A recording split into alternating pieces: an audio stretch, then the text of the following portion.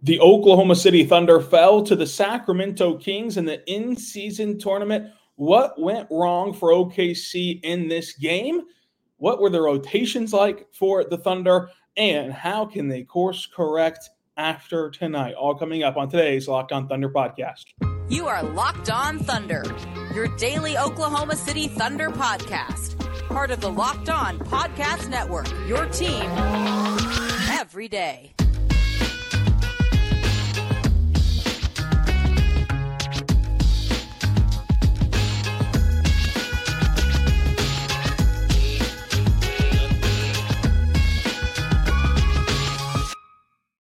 Let's get it going on the Locked On Thunder podcast, on the Locked On Podcast Network, your team every day. I am your host, media member, and editor-in-chief over at thunderousintentions.com, Rylan Stiles. Follow me on Twitter at Rylan_Stiles. Follow the show on Twitter at LOThunderPod. Email the show, LOThunderPod@gmail.com.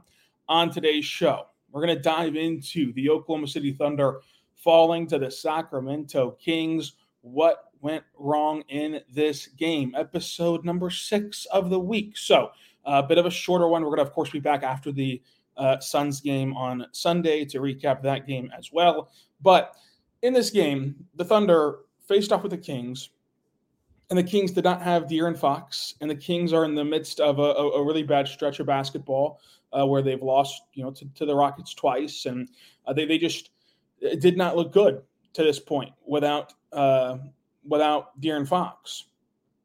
But then whenever you get into this game, the Kings were just the more hungry team, more energetic team, and they had a lot of different guys step up. I mean, Kevin Huerter was huge in this game. Of course, Sabonis was big. Keegan Murray was big, and even Keon Ellis. Like Keon Ellis, he did not like fill it up as a scorer, but he was a really, really good defender in this game for the Kings. Malik Monk was really big for them. They came into this game struggling a lot and really just not like having the identity that they needed to after losing Fox with the injury. But tonight they got back on track and they were able to beat the Thunder. And I think that part of that was because the Thunder just did not match their energy and did not match that kind of effort level in the beginning portion of the game. And then whenever you don't come out of the gate matching the energy level, it's hard to get back to that. It's hard to go and equal it out, right? It's hard to play catch up in that category. So for OKC, this was a game where, look, I thought that there'd be no issue. So I was wrong on this one. I thought there was going to be no issue with in-season tournament games. I thought they'd be really excited about it.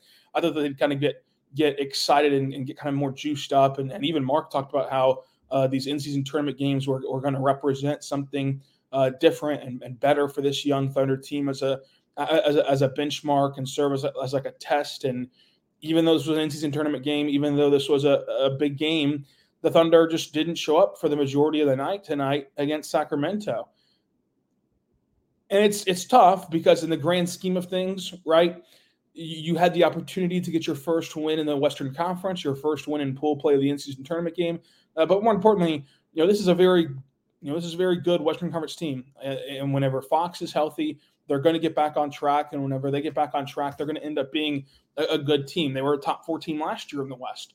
And they have an incredible home court advantage. So you had the opportunity to go steal one in Sacramento. And we see how important stealing games are. And we know that the standings are going to be separated by less than a game all the way through. It's going to be a wild standings finish and a wild standings kind of separator between seeds and who's in and who's out of even the play-in, much less the playoffs. And you could have got a big win and stolen one in Sacramento whenever you were presented a really good opportunity. And so it's tough because, right, we put a lot of focus on the games back and everything in March. But if you're one game back in March, this one game could have been in November as well that you picked up the game, and they just did not play up to that standard and up to the focus of of trying to beat Sacramento, especially taking advantage of De'Aaron Fox not playing. And then you look at the schedule coming up, and it gets even harder, right? The schedule is in the midst of a really tough stretch for OKC. So they've already played the Warriors in their first in-season tournament game. They played the Hawks and the Cavs, and they were able to get 2 wins there. Then they lost to the Kings. Now you play the Suns on Sunday. That's the conclusion of your first 10 games of this season. And so you're hoping to knock off the Suns, but that's going to be a tall task on the road on Sunday. Then you come back home for 1 game against Victor Wembanyama and the Spurs, who, do not die. Like, the Spurs are not a rollover team, even though on paper they're not the most talented team. They're not going to just roll over. You've seen them put up a great fight against those Suns, against other good teams in the NBA. So, this is going to be a very tough stretch where the Thunder are going to have to figure out how to kick it back in gear effort-wise and energy-wise, and try to just play better than they played in this one.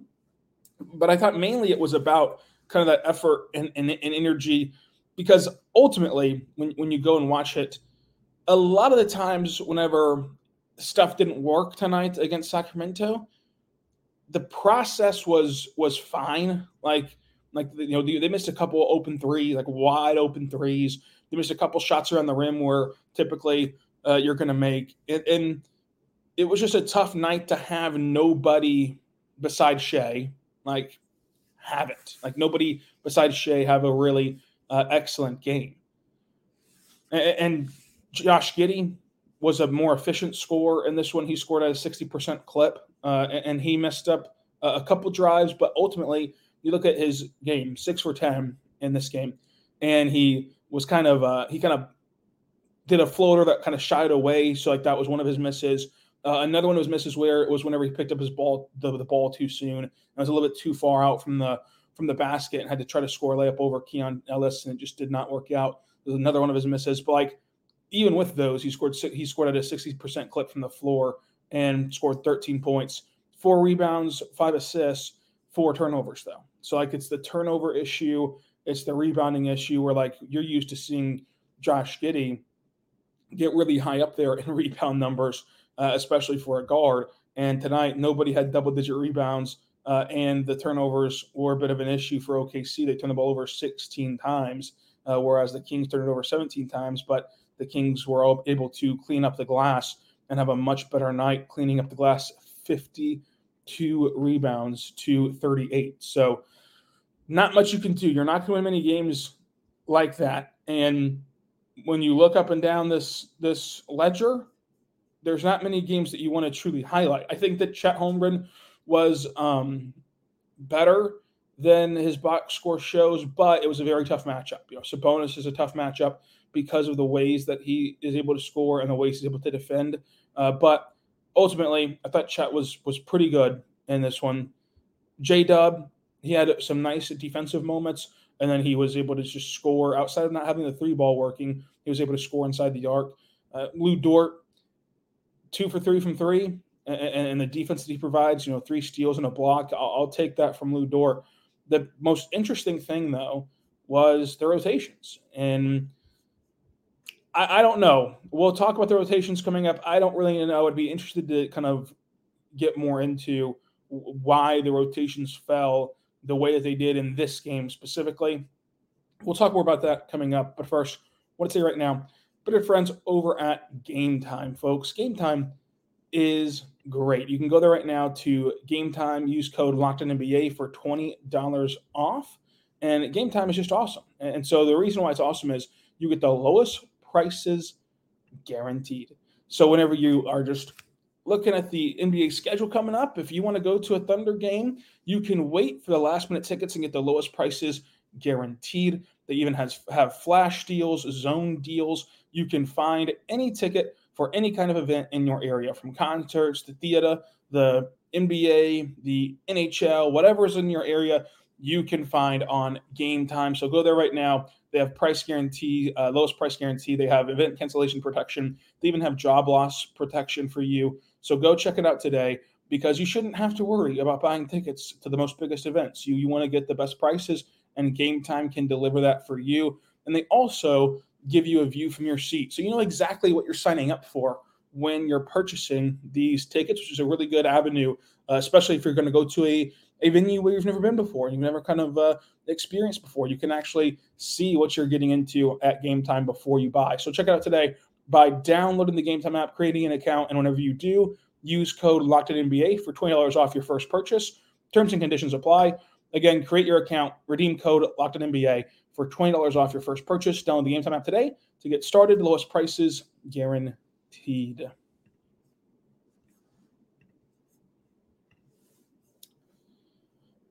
We're back on the Locked On Thunder podcast, on the Locked On Podcast Network, your team every day. Thank you so much for making us your first listen every single morning, every single day. We're here for you talking Thunder basketball.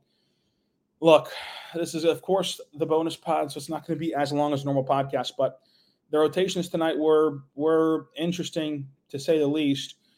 Lindy Waters had 19 minutes, and I think that Lindy Waters, in general, was like an overblown portion of this, but what's not an overblown portion of this is Wiggins getting a DNP. Like Lindy Waters, okay, played. Let's address Lindy Waters first, because a lot of you are very upset with Lindy Waters' minutes. Lindy Waters played 19 minutes. He played really good defense for the Thunder. Like he's a much improved defender from where he started at in the NBA to now. He's a serviceable and really, I'd say, above average defender for his role in the NBA now.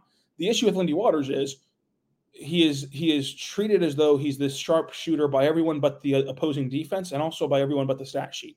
He is a sharp shooter in theory. He's not a sharp shooter. He's not a three-point shooter. He doesn't even take and hunt three-point shots either. He goes over 2 tonight in 19 minutes. He only shoots 2 3-pointers, and whenever he does shoot them, he shoots them at a 36% clip. I know that he's from Norman and from Oklahoma State. That's just not he's not a sharpshooter. And so if you're a sharpshooter who is going to be tasked with shooting and you can only shoot at a 36% clip, that's not very good. And so defensively, he's made really good strides. But ultimately, my biggest thing is not like playing Lindy Waters, period. It's that no matter what you want to do, no matter how you want to explore this roster, if Aaron Wiggins is healthy, he has to have his numbers and his minutes etched in stone. There is no matchup where it's a bad matchup for Aaron Wiggins. There is no team where it's a bad team to play Aaron Wiggins. There's no game where Aaron Wiggins is just not going to be able to impact the game. Aaron Wiggins could have impacted the game at worst at this 19-minute clip from Lindy Waters, but in all likelihood, a lot better than Lindy Waters could have in this game. And so I think that you even look at Ousmane Dieng. Ousmane Dieng got 7 minutes tonight, and he went 0 for 1 on this kind of shot-creating 3 that he took. But I think that Ousmane Dieng is a better defender than Lindy Waters. I think he's a better playmaker than Lindy Waters. I think he's a better offensive weapon than Lindy Waters. Of course, Lindy Waters shoots 36% from 3, but that's still not like this vaunted clip. But my biggest thing with the rotations, I know that the rotations were huge tonight for the fan base. Starting 5, of course, you're going to have your starting 5 that they're going to play. Aaron Wiggins has to play. Every single night that he is healthy, he has to play a sizable amount off the bench. Kenrich Williams, whenever he's healthy, has to play every single night a sizable amount off the bench. Cason Wallace, every single night that he is healthy, he has to play a sizable amount off the bench. Isaiah Joe, every single night that he is healthy, he has to play off the bench. Now, past that, you can get into some funky town territory where maybe it's a really good J. Will matchup. Maybe it's a really good Ousmane matchup. Maybe it's a really good maybe you think Lindy Waters can help, right? Past that, but you have to lock in Aaron Wiggins. Like Aaron Wiggins cannot get a DNP-CD game. The days of exploring the roster to the point where Aaron Wiggins doesn't play is over to me. I mean, that is the one thing where I will gripe with what is happening, because we've explored the roster pretty well in Oklahoma City, right? You've seen the Thunder explore this roster, and at every turn that we've explored the roster that the company line has been, Wiggins has proven to be one of the best players on the roster. And so at some point, you've got to play him. Now, I'm not upset about anyone else's DNP-CD because I can at least understand it, right? So let's take those DNPs real quick before we cycle back to Wiggins and Lindy. So Micic DNP-CD. I know people are upset about that. every time Bertans gets a DNP-CD, the elder crowd is upset about that because of him. He's a veteran, gets paid a lot, and he can shoot. Look, the Thunder limited the Kings to 105 points tonight. There is no way in the world that the Thunder could have limited the Kings to 105 points tonight if you play Bertans, if you play Micic. And so when the Thunder didn't have it offensively and they were not executing well on that end of the floor, they could at least hang their hat on they were playing good defense, and it was limiting the Kings. In the modern NBA, to hold you to 105, that's a really good night. And you cannot do that with Micic. You cannot do that with Bertans. They are just not there defensively. And Micic himself has stated he is not a good defender in the NBA. He is adjusting to how they play defense here and how to find out how to carve out a role for himself on the defensive end, because it's just not it right now for him defensively. So those two DNP CDs, I get. I'm not gonna gripe with those. Alexei Pokusevski, I would imagine he's not ramped up yet from that injury. I would imagine that if you're not going to play him, though, you're going to send him to the Blue whenever they return home this upcoming week on Monday and Wednesday. But when you look at the rotations, I personally just do not understand how Wiggins is not a lock in that rotation. He provides whatever you think Lindy Waters provides. He provides it and more. And it's no offense to Lindy Waters, but Lindy Waters plays the exact same way in the G League that he plays in the NBA. So there is no element where you saw Lindy Waters do something somewhere else and thought, maybe this will translate. And there's no real element of development for Lindy Waters. And it's not even necessarily that Lindy Waters got any minutes. I'm not saying never play Lindy Waters. But no one should be getting minutes over Aaron Wiggins on this bench. There's nobody besides Kenrich Williams that should be getting minutes over Aaron Wiggins on this bench. And you can throw in Kaysen and Joe, but that's like a collective group that should be playing all the time for OKC. Because it's one thing to want to explore the roster. I'm totally with that thought process, and I've been saying all along on this show that they're going to continue to do that, and that this is still a young team that's primarily focused on development. You are not developing anything in 19 minutes of Lindy Waters. You are not finding out anything new in 19 minutes of Lindy Waters. You know what Lindy Waters is. He's a really nice defender, and he's a 36% shooter from three. That's what he is. That's what he's always going to be. That's Lindy Waters' game. So you can live with that, right? And you can find him minutes. If he would have played an Ousmane Dieng allotment of minutes of 7 minutes, I'd be totally fine with this. I wouldn't have even brought it up. But 19 minutes, there's nothing more to explore with Lindy Waters. There's nothing more to look for. Now, especially whenever, like I said, he hasn't gone to the G League yet this year and been played for the Blue. That was their first game Friday. He, of course, was in the game Friday versus Sacramento. It wasn't as though he was showing off some huge advancements in the G League, and you said, I wonder if he can do that in the NBA, and then you gave him the opportunity to try it. That's not the case at all here. I don't really know what you're looking for in Lindy Waters. And to be clear again, this is not a Lindy Waters should have played 0 minutes or never even call Lindy's number off the bench, but he shouldn't have played 19. There's got to be a balance there to me, and Wiggins shouldn't have played 0. And so when you look at this roster, it's interesting that in a night where you lacked energy, in a night where you majorly didn't have it offensively for the most part, Wiggins, who is a huge energy spark and has shown that he can be a really, really, really highly complementary offensive weapon, doesn't get any run at all. But who knows? Maybe Wiggins is maybe there's a reason for why Wiggins specifically wasn't able to play in this game, but from everything that we know, it just doesn't make a lot of sense that Wiggins did not play. So I would have liked to see Wiggins swap the minutes with Lindy, put Wiggins' 19 minutes for Lindy, and then even put Lindy's minutes down to 7 and put Ousmane Dieng as a DNP CD. I would have been fine with that. But it's just tough to sell me on the fact that Wiggins is not one of the better bench players on this team, because we've seen it be proven. But they wanted to try Lindy. Mark even said after the game that they were looking for an opportunity to get Lindy Waters some run, and they used this matchup as the opportunity to. I'd be curious to kind of see why this was the matchup. What about the Kings defense? Did it dictate that, like, hey, this would be a good opportunity for him? Maybe it was more of a defensive thing, where like Lindy is a really good defender and a really good like wing defender as a kind of off-ball defender. And the Kings had a lot of off-ball guys because they didn't have Fox and didn't have many guys who can exploit you off the dribble. Maybe that was a portion of this too. But, Lindy Waters, it is what it is with Lindy Waters. And again, I think that he can play 7 minutes in a few games here and there. And it's obvious that Mark trusts him because they played him all down the stretch last year. In really important games, they played him.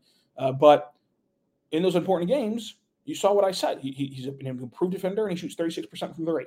Like that was not going to turn the tides in this game. So I think it was a pre-planned thing to just get him an opportunity in this game, and it just didn't work. And at the end of the day, while it could be frustrating, of course it is frustrating, obviously for me to not see Wiggins playing. But at the end of the day, it's game 9. Game 10 is Sunday, and this is a marathon of a season. And it's not a sprint. And so the rotations will heavily change by the time we get to, February, March, April. And we'll see where they level off at right now. But this is the first game where I left scratching my head a little bit. Because even like Trey Mann would have provided at least a different element than you're used to. But I can't really begrudge like the DNP CDs for anyone else but Wiggins. Because like Mitchich and Bertans would not have allowed you to play this way defensively. It's clear, by the way, that they're not using him, that Poku is just not ready to play. He's not ramped up to play off of that injury. So he's just a non-factor. But Wiggins, he could have really helped in this one, especially in a game where, you drop it 105 to 98 and you make that huge third quarter comeback to head into the fourth quarter, only down, 4 or 5 points. And that's another example of like last year. We saw this, right? Last year we saw Wiggins get a DNP CD all the way through the first 3 quarters. And then in the fourth quarter, he comes in and helps the Thunder win a game. Like he could have done the same thing in this one tonight. So it's just the leaving the leash of Lindy Waters on there that was kind of interesting. I don't think that Lindy Waters played bad. I don't think that Lindy Waters is the reason that the Thunder lost. I thought he was one of their better defenders in the team concept of things. Like Lindy Waters did not play bad. He went 0 for 2, had a couple nice assists. It's just the principle of like playing Lindy Waters 19 minutes over playing Wiggins 0 minutes. It's not necessarily this game specifically. It's just the overall principle of the matter for me. That was kind of off. But there it is, the rotation talk, and we've now gone 20 minutes. But there you have it. The Thunder fall to the Kings. The Kings once led by 17 points. I believe that was all in that third quarter, and then or all in that first half, and then the fourth quarter, the Thunder got it all the way back down to like 5 or 4, and then they just never could take the lead. No lead changes, 1 times tied, and the Kings went wire to wire for a 105-98 win. Thunder shot 23% from 3 and 81%. I think that is the biggest issue for OKC. Now the Kings only shot 27% from 3, but OKC has been, one of the best teams in the NBA shooting threes. That's obviously not going to sustain over the course of the season, but it's also not going to plummet all the way down to 23. So whenever you get outboarded 52-38, and whenever you shoot 23% from 3, you're just not going to win. So all the other stuff that we can get hyper-focused on of like rotations and everything else, it doesn't matter whenever that's the result. It doesn't matter whenever that's the result. Whenever you give up, 23 second chance points to your 6, whenever, the fast break points is 13-11, that's huge for OKC. I think that the fast break points are where they make their bread and butter. And anytime you lose the fast break points, you'd find that they're not going to win many of those games whenever they get out fast broken, out fast braked, out fast bretook. So shout out to SGA. He was really good. SGA was awesome. At a 56% clip from the floor for 33 points, 7 rebounds, 6 assists, 2 steals, 2 blocks. He really was hitting some tough shots. He was really improved as a playmaker early on in this game too, where he had a lot of potential assists that just didn't get cashed in. But these games happen. It doesn't truly define anything, and I don't think any differently of anyone on the roster or of Mark after this game. But I just would prefer that Lindy Waters played. I would prefer that Aaron Wiggins played more and played a minute in this game. But There's always a method to the madness. I'm not going to pretend that I'm smarter than a NBA head coach who finished second in Coach of the Year award, but I'm an undefeated upwards head coach. So put that on my resume in case you want any consults from me, Mark Dignall, of what I would do. I'd run floppy a lot, so you can decide to do that if you want to. But until Sunday night, be good and be good to one another.